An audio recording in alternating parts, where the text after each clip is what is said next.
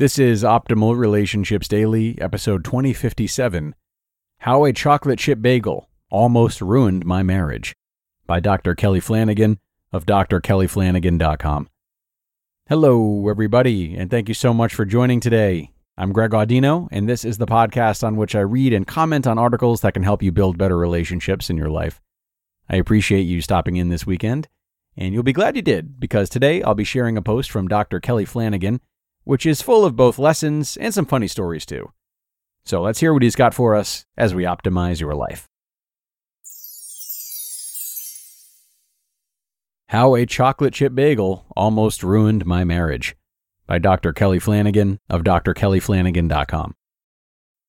A chocolate chip bagel almost ruined my marriage. My favorite breakfast is a plain bagel with chocolate chip cream cheese from a hole-in-the-wall bagel shop near our home.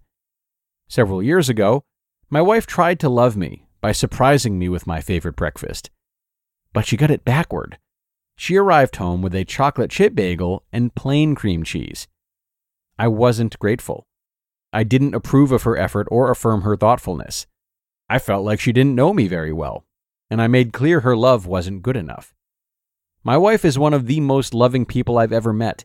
She may be one of the most loving people who has ever existed. But if she had decided to love me only as long as I approved of her efforts, she would have given up on loving me a long time ago. She would have quit becoming a more and more beautiful version of who she is. We should quit making it our ultimate priority to please our partners, because pleasing our partners and loving them are two entirely different things. Oftentimes, our efforts to please our partners leave us frustrated and hopeless, and less likely to love. As a marital therapist, I watch it happen all the time. When approval is more important than loving. It's a critical moment in any marital therapy. A spouse will be breaking new ground, achieving deeper levels of empathy, affirming instead of criticizing, reaching out instead of clamming up. I get goosebumps as I see the courage and watch the acts of love happening. And then the spouse waits, searching their partner for a reaction. Is she approving of what I'm doing? Will he affirm me for the progress I'm making? Am I saying all the right things? But oftentimes, the partner isn't thrilled. They're suspicious. Although they like what they're hearing, it's new, so they're cautious. They don't trust it, or it feels like a drop in the ocean of life's disappointments, so they just stare back blankly. Or they remain stuck in their old habitual response, which is usually shaming. These new words still aren't good enough. And the spouse who, moments before, was stepping into the fullness of their capacity for love, gets frustrated, gives up, clams up, and stops trying. Love dies on the altar of our partner's approval. But if our partner's approval isn't the standard for our love, what is? Perhaps that question is best answered by a third grader and his guitar. Not perfect, but beautiful. Last month, my son was preparing for his spring guitar recital. During his weekly lesson, one of the standard exercises was to play a line of music 3 times in a row without a mistake. Repeatedly, he would play the stretch of music flawlessly until he got close to the end. Then he would look up from the music to gauge his instructor's reaction. His eyes would go up from the music, and his eyebrows would go up as if to ask, "Am I getting it right?" Of course, when his eyes left the music, when he began to search for approval, he made mistakes. He played the wrong note, made errors in fingering, or simply forgot what to play next. When he began searching for affirmation, the music suffered. So, his instructor told him to return to basics. Keep your eyes on the music, don't look up for affirmation, and simply play the song to the best of your ability. The recital finally arrived. By the time he walked up to the front of the auditorium, he had memorized the music. But more importantly, approval was no longer important to him. He sat down and began. And he played beautifully. It wasn't perfect, but he didn't look up. He just played. It took courage. But even more importantly, it took determination. Determination to play to the best of his ability and to trust he was good enough. The Book of Love. Can we trust we are good enough?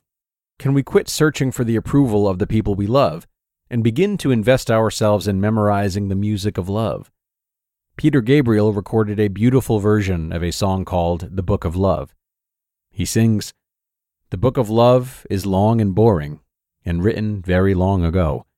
It is filled with flowers and heart-shaped boxes, and things we're all too young to know." I think a book of love does exist.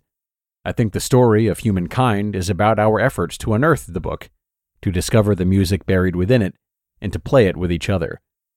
I think we misinterpret it and mangle it, and sometimes, perhaps, we're just too young to understand it. But I think we must keep returning our eyes to it, whether we find it in a sacred scripture, the research in our scientific journals, the wisdom of a best-selling book, the tutelage of a guide or a counselor, or written in the corners of our hearts where shame and pride and ego have not touched it. We must keep searching for it, and we must dedicate our lives to learning the notes and playing them as well as we possibly can. And when interpreting the sheet music of love, we must be humbly aware the book of love is always far more loving than we can possibly imagine. I think marriage, at its best, is a soaring duet of two people who are paying close attention to the sheet music of love, not looking up for approval or affirmation, simply playing their hearts out because it is what their hearts were made to do. Which is why these days, it doesn't matter what kind of bagel my wife brings me. I'm learning the music of love, and I'm playing it with her to the best of my ability, regardless of how she reacts. You just listened to the post titled, "How a Chocolate Chip Bagel Almost Ruined My Marriage" by Dr. Kelly Flanagan of drkellyflanagan.com, and be sure to stick around for my commentary in just a sec. And thank you so much to Dr. Kelly for this one. I always love his writing. He really does a great job of illustrating his points through storytelling and personal examples. And there was a lot to learn from this one, of course, but one part in particular was so quick that I want to caution you not to forget it. He wisely, albeit briefly, referenced how uncomfortable his patients can be when their spouses are doing so well and making a lot of progress that would theoretically better the relationship. So today, I challenge you to check in with yourself about how this might be showing up for you. Ask yourself, are there any recent changes to your life or relationship that seem too good to be true? Is it possible that your suspicions are just playing tricks on you? And if so, maybe you have an opportunity in front of you to lean in anyway, and find that balance between having an open heart and proceeding with caution. So think about that, everyone. It's time for me to get going, but I thank you so much for being here and doing right by your relationships and doing so.